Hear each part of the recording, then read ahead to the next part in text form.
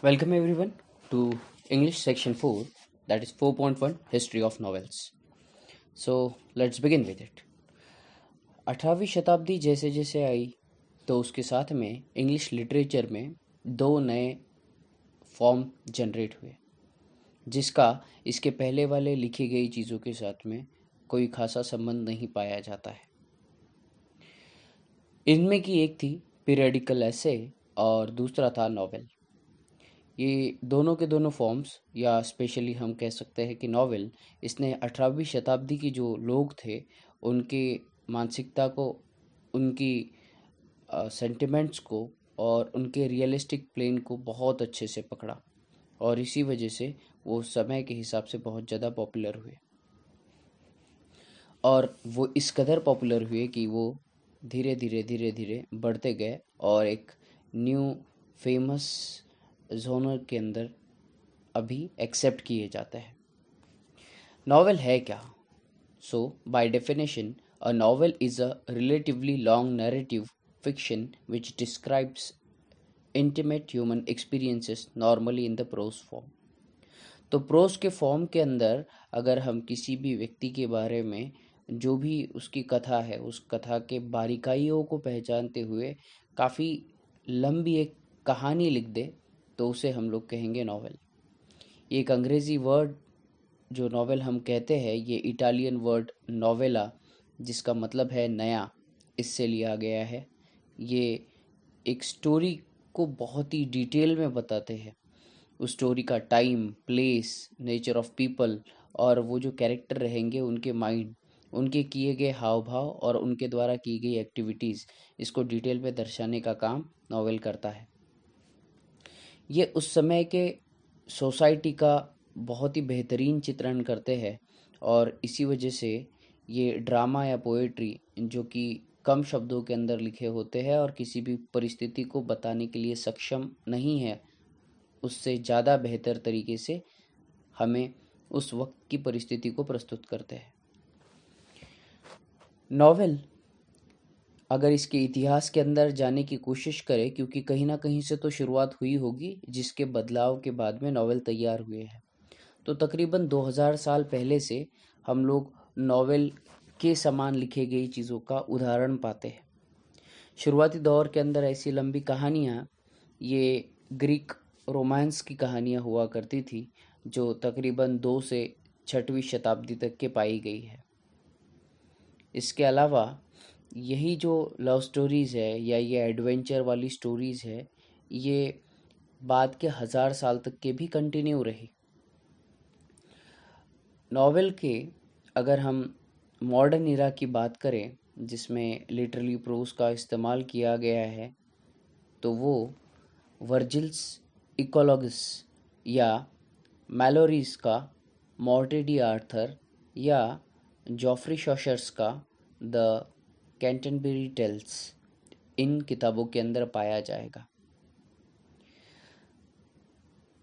Tell of Gen Z ये 1010 में मुरासाकी शिकिबू के द्वारा लिखी गई किताब को दुनिया का पहला नॉवेल माना जाता है।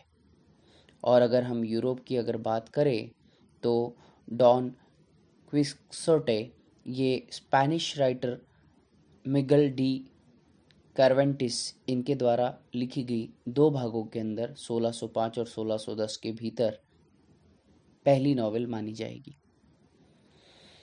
18वीं शताब्दी जैसे जैसे आती गई वैसे वैसे न्यूज़पेपर और मैगजीन्स इनका चलन बढ़ते गया और जो मिडिल क्लास था ये रोज़मर्रा की जो बदलती हुई परिस्थितियां है इससे रूबरू होने के लिए इन जैसी चीज़ों की ओर इत्तेफाक रखने लगा, झुकने लगा।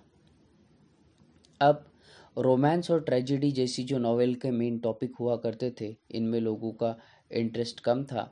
सिर्फ अपर क्लास जो एक अच्छी लेविश लाइफ जी रहे हैं वो मज़े के लिए इन जैसी चीज़ों को पढ़ता था। अब अगर नॉवेल को टिक के रहना है तो उसको अपना कंटेंट बदलने की आवश्यकता थी।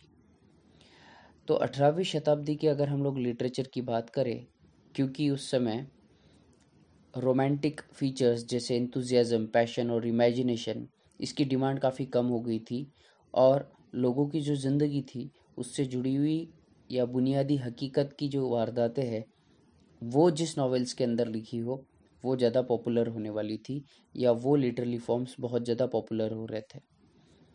इसी चीज़ को मद्देनज़र रखते हुए 1740 के बाद में नॉवेल एक अनोखे तरीके से इंग्लैंड के अंदर उभरा, क्योंकि इंग्लैंड वो जगह थी जहाँ पे ट्रेड, व्यापार बढ़ रहा था। इसके अलावा वहाँ इंडस्ट्रियल रिवॉल्यूशन भी हुआ था, जिसकी वजह से पूंजीपतियों की संख्या तो बढ़ने लगी, लेकिन साथ ही साथ वहाँ मिडिल क्लास भी बढ़ने लगा। अब कुछ लोग ऐसे थे जो काफ़ी पूंजीपति होने लगे, एलाइट स्टेटस पे जाने लगे, और कुछ लोग ऐसे थे, या मैक्सिमम लोग हम कह सकते हैं ऐसे हैं, जो मिडिल क्लास के थे। और अब ये जो मिडिल क्लास के लोग हैं, ये लोग उन एलाइट स्टेटस वाले लोगों को देखते थे, और कुछ कॉमन प्रॉब्लम्स लोगों के ज़िंदगी में आने लगी। उन कॉमन प्रॉब्लम्स के आधार पर लिखे गए जो नॉवेल है, ये जो नए एजुकेटेड लोग थे, जो अभी फैक्ट्रीज़ में जा रहे थे, जिनके पास अभी अच्छा खासा समय बच रहा था, क्योंकि सारे काम मशीन्स पे हो रहे थे, तो उनको इन्होंने कैच करना शुरू किया। जो दबे कुचले लोग हैं, उनकी भी आवाज़ बन के नॉवेल्स उभरे। ड्रामा और पोइट्री इस समय फेड अप होने लगे थे, या फेड अवे होने लगे थे। नॉवेल इन नॉवेल्स में ड्रामा और पोएम्स, इनके भी कॉम्बिनेशंस दिए जाने लगे, और 18वीं शताब्दी और उसके बाद में जो फिर ये रियलिस्टिक जर्नी नॉवेल्स ने शुरुआत की, उसको कभी पीछे मुड़ के देखना नहीं पड़ा। इसके बाद वाले चैप्टर में जैसे हम आगे बढ़ेंगे, तो अब नया सेक्शन शुरू होता है, जहाँ पे हमें अलग अलग वक्त के नॉवेलिस्ट और नॉवेल्स के बारे में जानकारी दी है। तो द पिलग्रिम्स प्रोग्रेस, ये जॉन बुनियान इनके द्वारा लिखा गया 1678 के अंदर का एक नॉवेल है। उरुनोकू, ये एप्रा बहन इनके द्वारा लिखा गया 1688 के अंदर का एक नॉवेल है। इनके द्वारा जो नॉवेल्स की, इंग्लिश नॉवेल्स की एक बहुत ही कलरफुल और प्लेंटियस ट्रेडिशन हम कह सकते हैं कि निर्माण हुई है, जिसको बाद में आगे बढ़ाया डैनियल डोफोए इनके द्वारा लिखी गई, और रॉबिन्सन क्रूसो और मॉल फ्लैंड्रिस। जोनाथन स्विफ्ट, ये एक नए नॉवेलिस्ट हैं, या हम कह सकते हैं कि उस समय के नए थे, क्योंकि इनके द्वारा लिखी गई गुलिवर्स ट्रेवल्स, ये एक फेमस सटायर थी, जहाँ पर एक बहुत बड़ा आदमी बौनों की दुनिया के अंदर चला जाता है। उसके अलावा 18वीं शताब्दी के जो मेजर नॉवेलिस्ट थे, इनके अंदर आते हैं सैमुअल रिचर्डसन। इनके द्वारा लिखा गया पैमेला, या वर्च्यू रिवॉर्डेड, और क्लैरिसा, ये एपिस्टोलरी नॉवेल्स है। एपिस्टोलरी नॉवेल्स हमें आगे पढ़ने को मिलेगा, ये ऐसे नॉवेल्स है जिसका लैटिन वर्ड एपिस्टोला, लेटर से शब्द उठाया गया है। ये कुछ डॉक्यूमेंट्स रहेंगे जिनके अंदर समय के हिसाब से नोट दिया रहेगा, और उसको जोड़ जोड़ के ये नॉवेल्स बनाए जाते हैं। हेनरी फील्डिंग, लॉरेंस स्टर्न और टोबियस स्मॉलेट, ये 18वीं शताब्दी के और कुछ नॉवेलिस्ट हैं। इनके अंदर और कुछ क्वालिटी लोगों ने जो कंट्रीब्यूशन किया है, they are Charles Dickens, Walter Scott, Nathaniel Hawthorne, Horace Walpole, Thomas Harley, Wilkie Collins और H.G. वेल्स। 20वीं शताब्दी में ये ट्रेडिशन और आगे बढ़ती गई, लेकिन इसके अंदर कुछ modern topics, science and technology, fiction के इन्वॉल्व होने लगे, और इनोवेटिव स्टाइल या टेक्निक जो लिखने की है वो अलग से हमें सामने नज़र आई। 20वीं शताब्दी के नॉवलिस्ट के अंदर E.M. Forster, James Joyce, Joseph Conrad, Henry James, George Orwell, Graham Greene, D.H. Lawrence, William Golding और एंटोनी बर्गिस ये शामिल है। इसके साथ साथ अलग अलग वेराइटी ऑफ टॉपिक जैसे पॉलिटिक्स, सोशल, साइकोलॉजिकल, इन मुद्दों को भी नॉवेल्स के अंदर उठाया गया है। कुछ इमिग्रेंट नॉवेलिस्ट हैं जो बहुत ज़्यादा पॉपुलर हुए हैं, जिनमें सलमान रश्दी भारत से आए हुए, वीएस नायपॉल ये त्रिनिडाद से आए हुए, और Kazuo Ishiguro this one is from Japan. महिलाओं का भी बड़ा ही वर्चस्व रहा है इस फील्ड में। इसमें अगर हम बात करें तो एक नॉवेल ऑफ मैनर्स है जिसे एवेलिना कहते हैं, और इस टाइटल से लिखा गया ये नॉवेल फ्रांसिस बर्नी इनके द्वारा लिखा गया। गोथलिक नॉवेल्स एन रैटक्लिफ इनके द्वारा लिखे गए हैं। गोथलिक नॉवेल क्या होता है? So this one is also a type of novel जिसके अंदर आप मिस्ट्री, टेरर, हॉरर, थ्रिलर और सुपरनैचुरल जो पावर्स है और डेथ और डिके ऑफ हॉन्टेड बिल्डिंग इनके बारे में जानकारी लेते हैं। इसके अलावा फ्रैंकेस्टीन ये मैरी शेली इनके द्वारा लिखा गया एक लैंडमार्क नॉवेल है साइंस की फील्ड का। तो साइंस की फील्ड का जो बहुत ही महत्वपूर्ण नॉवेल माना जाएगा वो फ्रैंकेस्टीन है। जेन ऑस्टन इन्होंने लोगों के दिमाग को कंट्रोल करके रखा है अपने अलग प्रकार की लिखने की शैली से। ब्रॉन्टे सिस्टर जिसमें इमिली ब्रॉन्टे और शर्लोट ब्रॉन्टे इन दोनों ने बहुत ही अलग तरीके से लिखा है। इनके द्वारा लिखा गया द विल्टरिंग हाइट्स और जेन आयर ये काफ़ी फेमस पीस है। मैरी एन इनके द्वारा या मैरी एन इवेंट्स जो जॉर्ज इलियट इस नाम से भी लिखते हैं, इन्होंने साइकोलॉजिकल इंसाइट को कैच किया है कि कैसे कोई प्रोटोगनिस्ट मतलब जो मेन कैरेक्टर रहेगा इसकी साइकोलॉजिकल जर्नी होती है। वर्जीनिया वुल्फ ये कॉन्शियस टेक्निक के अंदर लिखे गए नॉवेल्स जितने भी है इसकी पायोनियर मानी जाती है। इनके द्वारा लिखा गया बहुत सारे पीसेस हमारे सिलेबस में भी एडेड है over the period of time. Agatha Christie इन्होंने क्राइम के ऊपर काफ़ी ज़्यादा लिखा है, और हल्क्यूल पॉयरोट और मिस मार्पेल ये इन्होंने इस क्राइम को सॉल्व करने के लिए कुछ एवरग्रीन डिटेक्टिव क्रिएट किए हैं। Harper Lee, Margaret Atwood, Toni Morrison और एलिस वॉकर इन्होंने इस जो महिलाओं के नॉवेलिस्ट जगत के अंदर चार चांद लगाए हैं। भारत की अगर हम लोग नॉवेल की इंडस्ट्री की या नॉवेल के डेवलपमेंट की बात करें तो राजमोहन वाइफ ये बंकिम चंद्र चट्टोपाध्याय इनके द्वारा लिखी गई कहानी है। ये द इंडियन फील्ड इस पहले नॉवेल के अंदर लिखी गई कहानी है जो किसी भारतीय ने अंग्रेजी भाषा के अंदर लिखी गई पहली किताब मानी जाएगी या पहला नॉवेल माना जाएगा। इसके बाद में कुछ नॉवेल्स आए, लेकिन इन सभी नॉवेल्स जिस वक्त आए हैं उस समय भारत के अंदर अंग्रेज़ों का राज रहने की वजह से देश का जो प्रेम है या सामाजिक इशू है, नेशनलिस्ट वर्च्यूज़ या सोशल इशू, ये उन नॉवेल्स का मेन जो प्लॉट हम कह सकते हैं या थीम रह सकती है उनके द्वारा बताए जाएंगे। मुल्कराज आनंद, आर के नारायण और राजा राव ये तीनों की जो तिकड़ी थी इन्होंने काफ़ी लंबे समय तक के नॉवेल की इंडस्ट्री में भारत में राज किया है। इनके अलावा अनीता देसाई, नयनतारा सहगल, अरुणा जोशी, मनोहर मालगांवकर इन्होंने भी अभी के जो प्रेजेंट इंडियन इंग्लिश नॉवेल है इसके जगत को बदलने में बहुत ही महत्वपूर्ण भूमिका अदा की है। अमिताभ घोष, विक्रम शेठ और उपमन्यु चटर्जी इनके द्वारा भी इंग्लिश के कुछ जेवल्स, कुछ नॉवेल्स ऐड किए गए हैं। अभी के समय की अगर हम हाल ही में बात करें तो इंडियन नॉवेलिस्ट ये इंटरनेशनल सर्किट में काफ़ी पॉपुलर है। Salman Rushdie is a big shot, बहुत ही बड़े व्यक्ति है। अरविंद अडिगा इनकी जो वाइट टाइगर नाम की किताब है इसको बुकर प्राइज़ मिला है।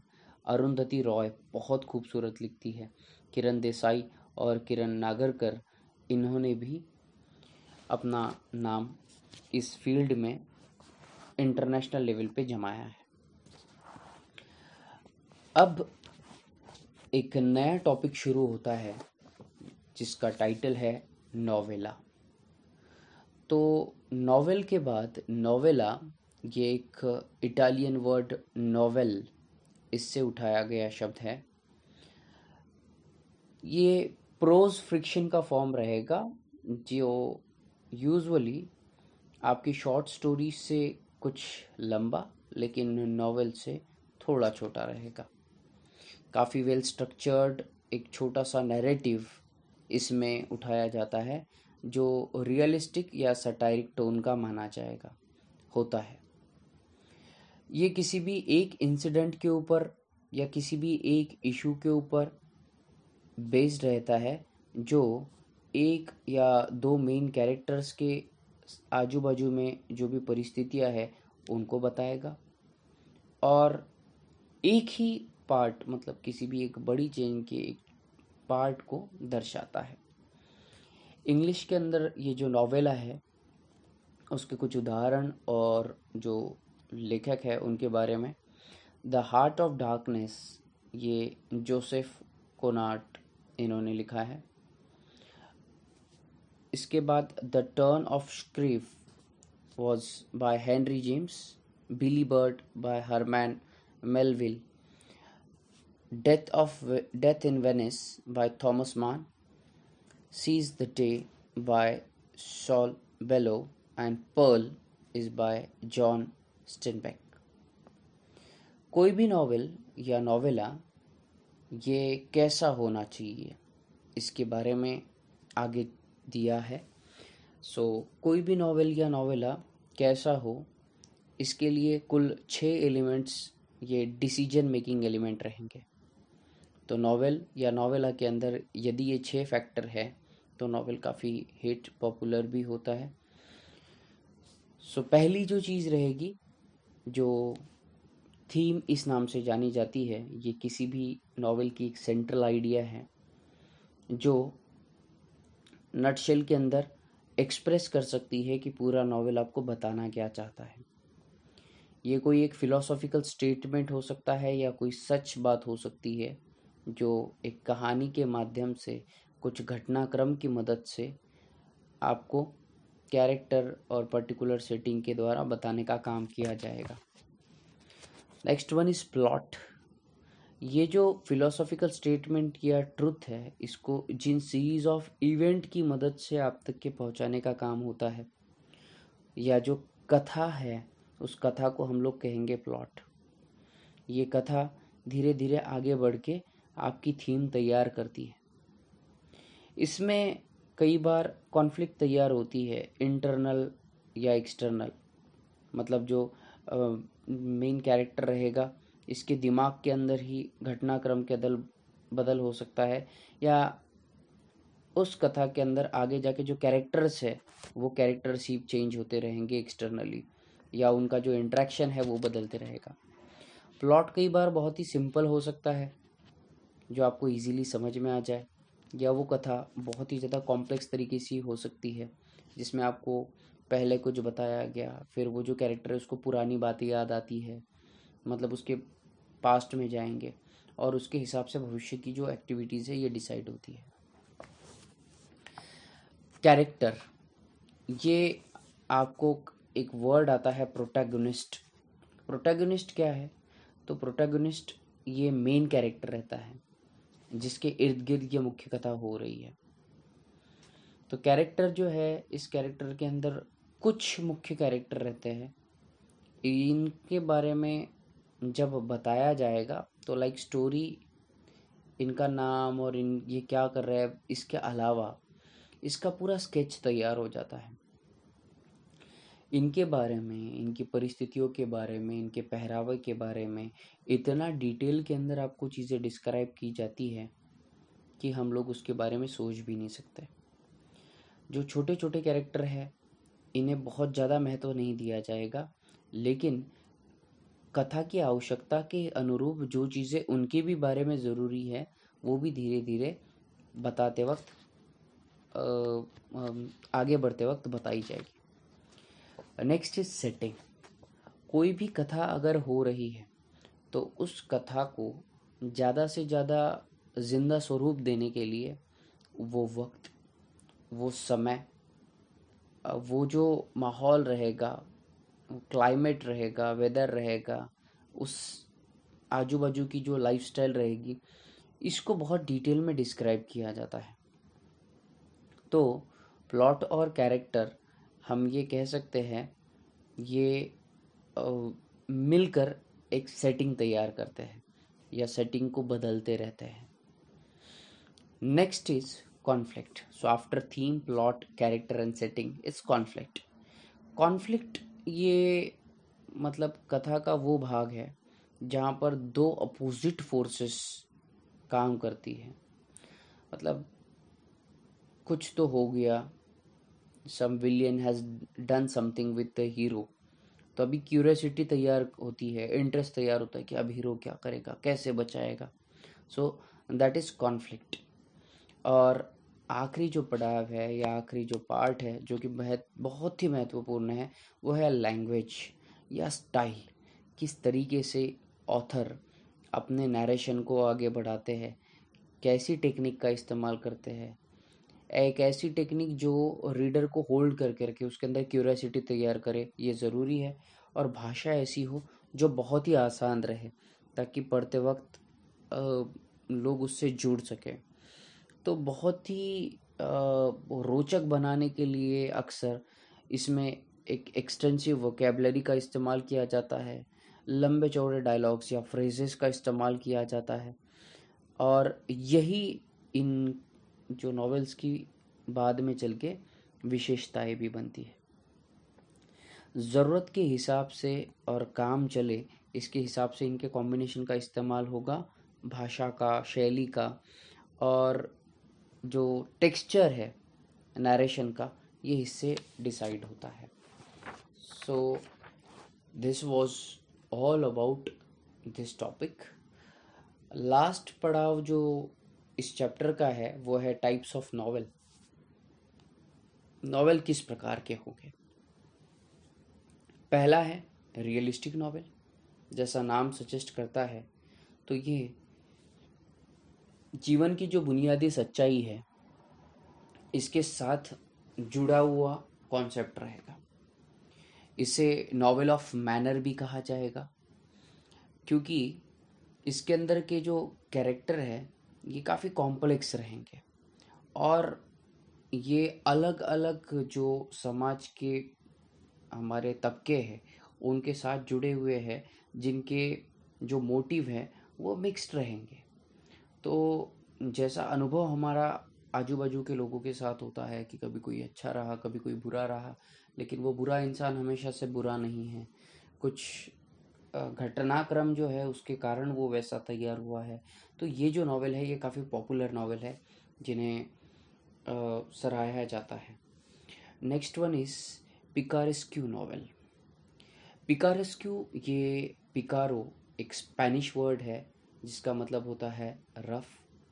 ये एक एडवेंचरस स्टोरी रहती है किसी भी मेन कैरेक्टर की, जिसका जो सेंटर रहता है ये एक डिसरेप्यूटेबल पर्सन रहता है। आपने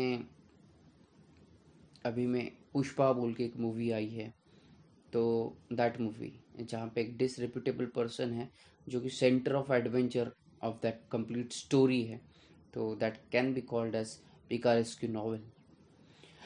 हिस्टोरिकल नॉवेल ये एक ऐतिहासिक इवेंट्स के बारे में बताता है, और जब ऐतिहासिक इवेंट्स की बारी आती है, क्योंकि हम उस समय नहीं थे, तो उस समय जो भी चीज़ें मिली है जो उस वक्त का घटनाक्रम बताती है, जिसमें मुख्यतः लेटर्स आते हैं।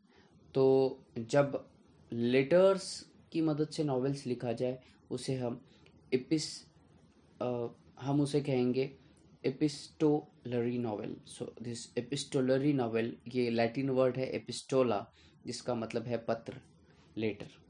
तो एपिस्टोलरी नॉवेल ये लेटर या उस लेटर के ज़रिए एक नैरेटिव क्रिएट करने का काम करते हैं, या लेटर के अलावा भी अदर अलग अलग डॉक्यूमेंट रहते हैं, लेकिन मोस्टली लिटरेसी रहेंगे, जिनके द्वारा जो भी डायरी के अंदर की एंट्रीज रहेगी उसकी मदद से इसका पूरा सीन क्रिएट किया जाता है। Next is gothic novel. इसके बारे में भी मैंने पहले बताया है कि गॉथिक नॉवेल के अंदर टेरर रहेगा, मिस्ट्री रहेगी, हॉरर रहेगा, थ्रिलर रहेगा, सुपरनेचुरल डूम रहेगा, डेथ और डिके ऑफ हॉन्टेड बिल्डिंग रहेंगे। तो ये सारा का सारा गॉथिक नॉवेल्स का पार्ट रहेगा। Autobiographical novel. Autobiography is basically किसी भी ऑथर ने यदि अपने जीवन के बारे में लिखी गई कथा है उसे ऑटोबायोग्राफी कहेंगे। लेकिन लेखक जो है वो अपने स्वादानुसार, अपने इच्छा के हिसाब से कुछ चीज़ें ओमिट भी कर सकता है यदि उसको लगे कि ये नहीं बताना चाहिए मुझे अपनी लाइफ के बारे में। तो ज़रूरी नहीं कि वो सभी घटनाक्रम को सच बताए या हुए गए सभी के सभी घटनाक्रम को बताए। Allegorical novel. एलोगोरी ये एक स्टोरी रहती है जिसमें एक से ज़्यादा मतलब आपको समझ आते हैं। इसका जो सरफेस मीनिंग है ये अलग रहेगा और सिंबॉलिक मीनिंग है ये अलग रहेगा। मैंने उदाहरण रामायण का दिया था जिसमें आपको कथानक के हिसाब से कुछ कैरेक्टर है जिसमें आपको समझ में आती है कुछ चीज़ें, लेकिन इसका फिर फिलोसॉफिकल मीनिंग भी चेंज होते जाएगा। मतलब हर एक कैरेक्टर अपने आप में एक सिंबल है। राम आदर्श का मानक है। Next type of novel is utopian और डिस्टोपियन नॉवेल।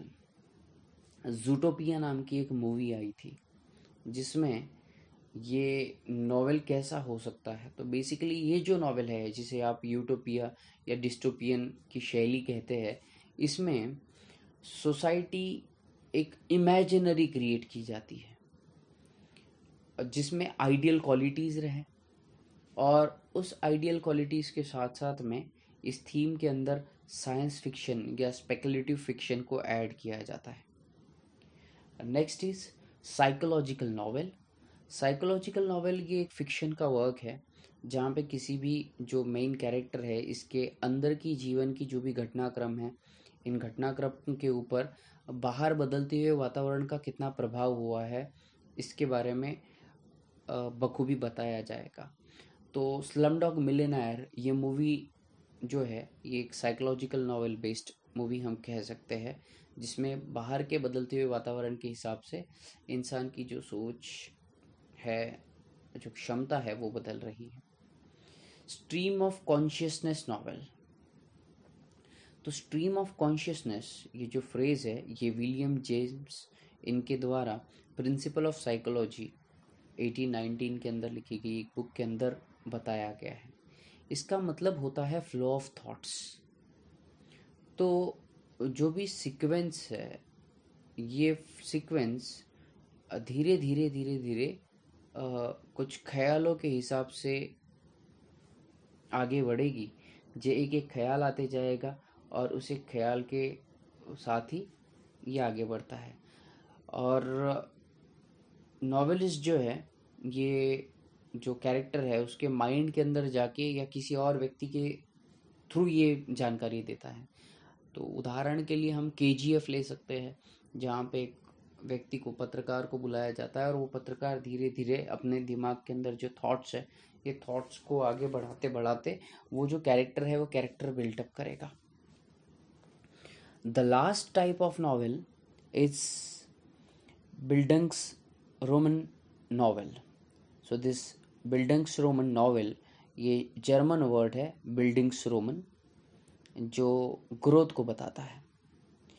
तो जब भी आप कोई बायोग्राफी या ऑटोबायोग्राफी लिखते हो इसके अंदर जो भी आपका मेन कैरेक्टर है प्रोटोगनिस्ट, इसका दिमाग, इसकी सोच और इसके जो काम करने के तरीके हैं ये बचपन से वो जैसे जैसे बड़ा होता है किन कारणों से और कैसे बदल रहे हैं ये इसका इम्पोर्टेंट पार्ट है। 20वीं शताब्दी का शुरुआत का दौर जैसा बताया है कि ये पल्प मैगज़ीन का था जिसके अंदर फिक्शन जो कि बहुत ही फैंटेस्टिक है ये बहुत ज़्यादा पॉपुलर होने लगा। पल्प फिक्शन इसलिए कहते हैं क्योंकि ये काफ़ी चीप जो पल्प पेपर जो हम जिसे लगदा कहते हैं उसके ऊपर छप के आता था और तब साइंस काफ़ी डेवलप हो रहा था तो साइंस बेस्ड ये सारी की सारी एक्शन रहती थी। इसमें बहुत सारे इमेजिनेटिव कॉन्सेप्ट हैं और भविष्य के बारे में अलग अलग प्रकार की धारणाएं, technology, space travel, time travel, इन सारी चीज़ों की बात। तो आप हल्क, आयरन मैन या तो फिर थोर, इनकी जो इंग्लिश मूवीज़ है ये सभी की सभी इसी से उठाई है। फ्रैंकेस्टीन, ये मैरी शेली इनके द्वारा 1823 के अंदर लिखा गया ये इस प्रकार का पहला नॉवेल माना जाता है जो साइंस एंड टेक्नोलॉजी की दुनिया के साथ बिलोंग करता था। और 19वीं शताब्दी में जैसे जैसे साइंस एंड टेक्नोलॉजी की ग्रोथ होने लगी वैसे वैसे सभी के अंदर ये जो पार्ट है साइंस एंड टेक्नोलॉजी का ये बहुत ही ज़्यादा इवॉल्व माना जाता है। So here we end this chapter or this topic. Hope so you understood it. Thank you very much.